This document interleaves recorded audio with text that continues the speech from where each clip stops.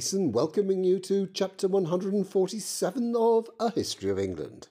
Back in episode 144, I talked about the first squall in the storm that had been brewing over Ireland, and in the following episode about how things blew up in the Home Rule debate. The storm kept rumbling through Salisbury's second government, but before we get back to it, I'd like to spend this week talking about some of the other issues that government had to deal with, if only to understand how power was being exercised in Britain and where the country was going. Next week, we'll come back to Britain's stormy relations with Ireland with a better understanding of who was governing them and how. Meanwhile, let's head back to the Balkans and to Bulgaria, where, in August 1887, one German prince, Ferdinand of Saxe-Coburg, was elected king in place of that other German prince and Queen Victoria's deposed favourite, Alexander of Battenberg. Salisbury's fear was that Ferdinand would fall and Russia would engineer a situation where it could intervene to, in quotes, restore order. Salisbury, who, following the death of his foreign secretary, had once more taken the job on himself, instructed the ambassador to the Ottoman Empire, still technically overlord of Bulgaria, to do nothing that might precipitate things. "Whatever happens," he wrote, "will be for the worse, and therefore it is in our interest that as little should happen as possible." As Salisbury's biographer Andrew Roberts points out, this summed up his attitude generally, and not just on the Balkans. Others, however, did want things to happen, and were happy to resort to skullduggery to make sure they did. Bismarck, the German Prime Minister, publicly backed Russia, while secretly urging Britain, Austria and Italy to prepare for war to support Turkey. Bismarck sent his son to explain to Britain that behaving this way didn't constitute duplicity, which is rather like politicians caught in their lies, protesting their innocence with new lies, a phenomenon not unknown in our own days. Salisbury was certain that Bismarck wanted the other great powers tied up in the Balkans to give him a free hand should hostilities break out again with France, as seemed far from unlikely. Salisbury and the others refused to be drawn, and ultimately he got his wish of making nothing happen. And that worked fine. Russia wasn't happy about Ferdinand, but in the end chose not to go to war. Ferdinand remained in power until forced to abdicate at the end of the First World War for having backed the losing side. While peace was bought for the moment, the Balkans would remain one of the sources of friction that led to that war. Still, a collective sigh of relief swept across the chancelleries of Europe, anxious above all to avoid another great power conflict. Another issue that might have led to trouble was Egypt.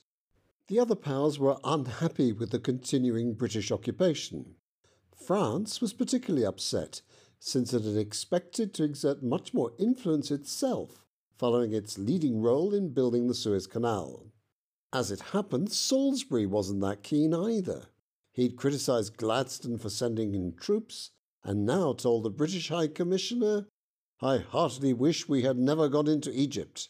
Had we not done so, we could snap our fingers at all the world. But the national or acquisitional feeling has been roused. It has tasted the flesh pots, and it will not let them go."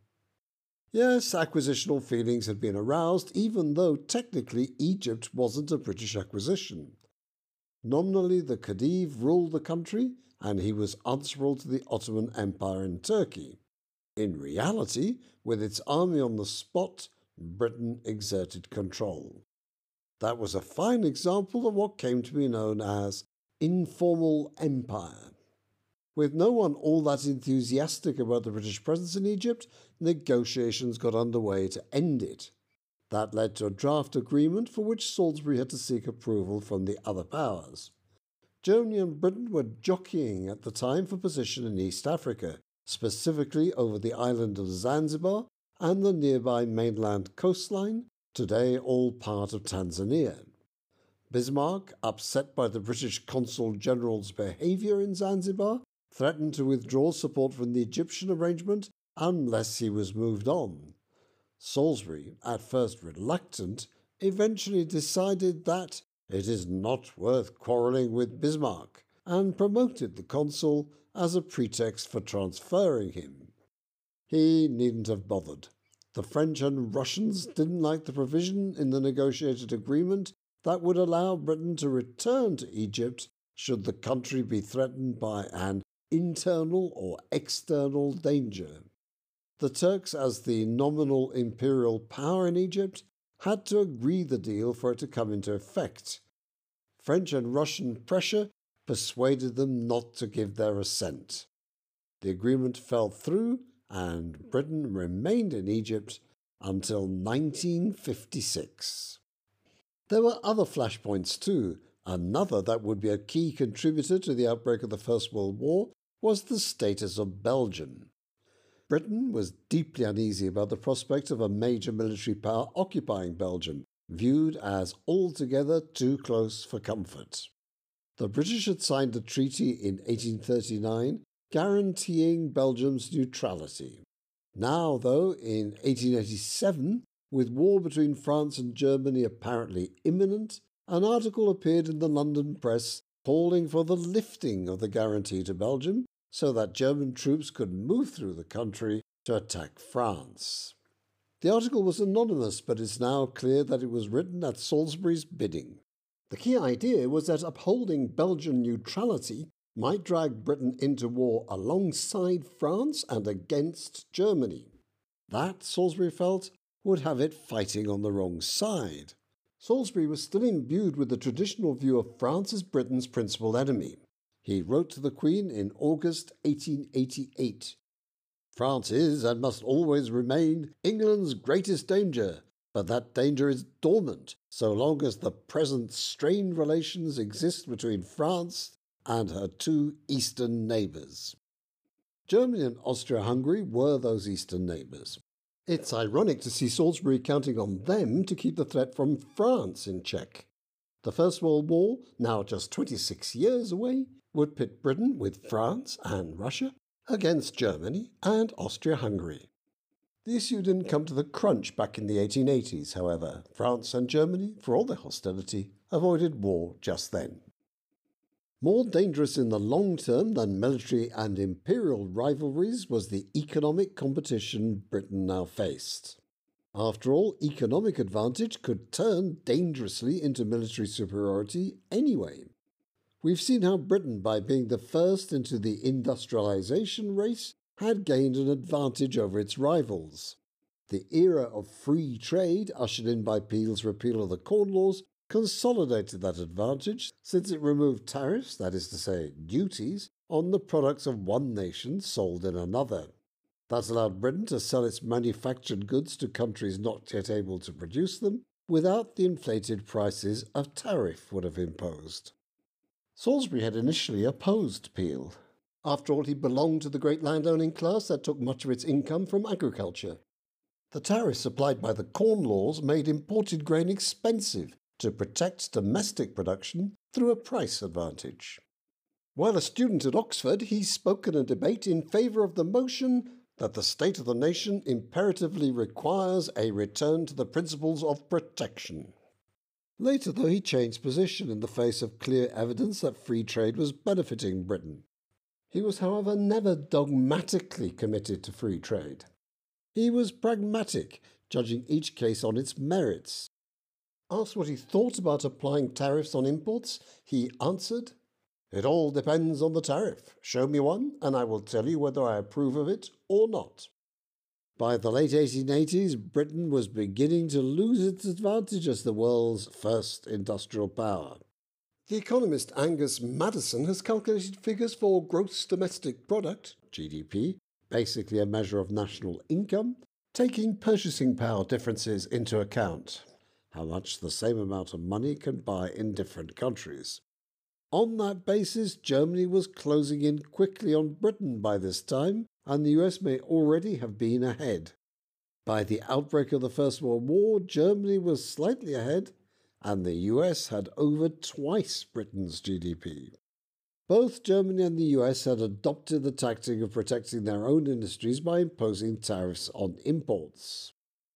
Now there emerged in Britain a movement called fair trade as opposed to free trade, which demanded retaliatory measures, so tariffs on British goods would be met by tariffs on the goods of the country imposing them. Salisbury stuck firmly to his pragmatic stance, refusing to give his full backing to either free trade or to protective tariffs. Whether this was sound economics or not, it was certainly good politics. Half Salisbury's cabinet favoured tariffs to protect British goods. On the other hand, most Liberal Unionists, on whose votes he depended, were committed to free trade. Salisbury's case-by-case stance held his coalition together, at least until the next general election. Next, there's the issue of reform of the House of Lords. Salisbury successfully defended the Lords against reform on the grounds, as Andrew Roberts quotes him, that it consisted of people from the wealthier and more educated classes, who were more likely to be undefiled by the taint of sordid greed. Again, this is a defence of his class. The English aristocracy is a wonderful institution, he argued, not for its power, which is nothing, nor for its achievements, which are few, but for the gigantic impression it is able to make upon weak minds. That capacity to impress, institutionalised in the House of Lords, offered a bulwark, in Salisbury's view, against the tendency of weak minds, no doubt possessed by people from classes less wealthy than his, towards extreme measures. Something rather similar colours the last example I'm going to give of these issues. That was Salisbury's resistance to a proposal enthusiastically backed by his nephew, Arthur Balfour, included by Salisbury as a minister in his government. The proposal was to allow compulsory purchase of land to provide allotments, small holdings in which poorer people could grow plants for pleasure or the table. Salisbury loathed the idea, and for a specific reason. Land has never been taken forcibly by Parliament from one individual merely to benefit another individual. The principle so introduced will spread. After this bill passes, there will be no course of precedent or accepted practice to restrain it. The extension to any class of men of the benefits of expropriation at their neighbours' expense will depend solely upon the possession of sufficient electoral power to disquiet a certain number of Conservative members. Despite his being the only voice in Cabinet opposed to the measure, he managed to get it heavily watered down before it was adopted. That adoption only came in response to a bad result in a by-election. In other words, to just the kind of event that would, in his words, disquiet a certain number of Conservative members. He hated that and pointed to the discredit of having adopted for electoral purposes a proposal which is inconsistent with the rights of property as hitherto understood. As I've said before, Salisbury was a true Conservative, a true Tory. He was deeply convinced that the aristocracy and great landowners generally, the class to which he belonged, were an invaluable stabilising force in British society, preventing a lurch in what many Brits would see as too radical a direction. The landowning class needed protection against measures that would limit its authority, such as expropriation, so that they could continue their work of defending the way things were. Let's not forget, he was a man who felt any change would be a change for the worse. But he'd also revealed a pragmatic bent. He would accept change when circumstances made it impossible to avoid. If that required modifying even valued principles, he would modify them. They could even be adapted, though he wasn't happy about it, if that was required by the electoral considerations of a Conservative Party well on the way to becoming the most successful election-winning machine Britain has ever seen. So that's enough for him for now. Let's move on. We've just met Arthur Balfour, his nephew. Next week, let's explore how he came to be known as Bloody Balfour, which, since it was there he acquired the nickname, will get us right back to Ireland, just as I promised. Thanks for listening.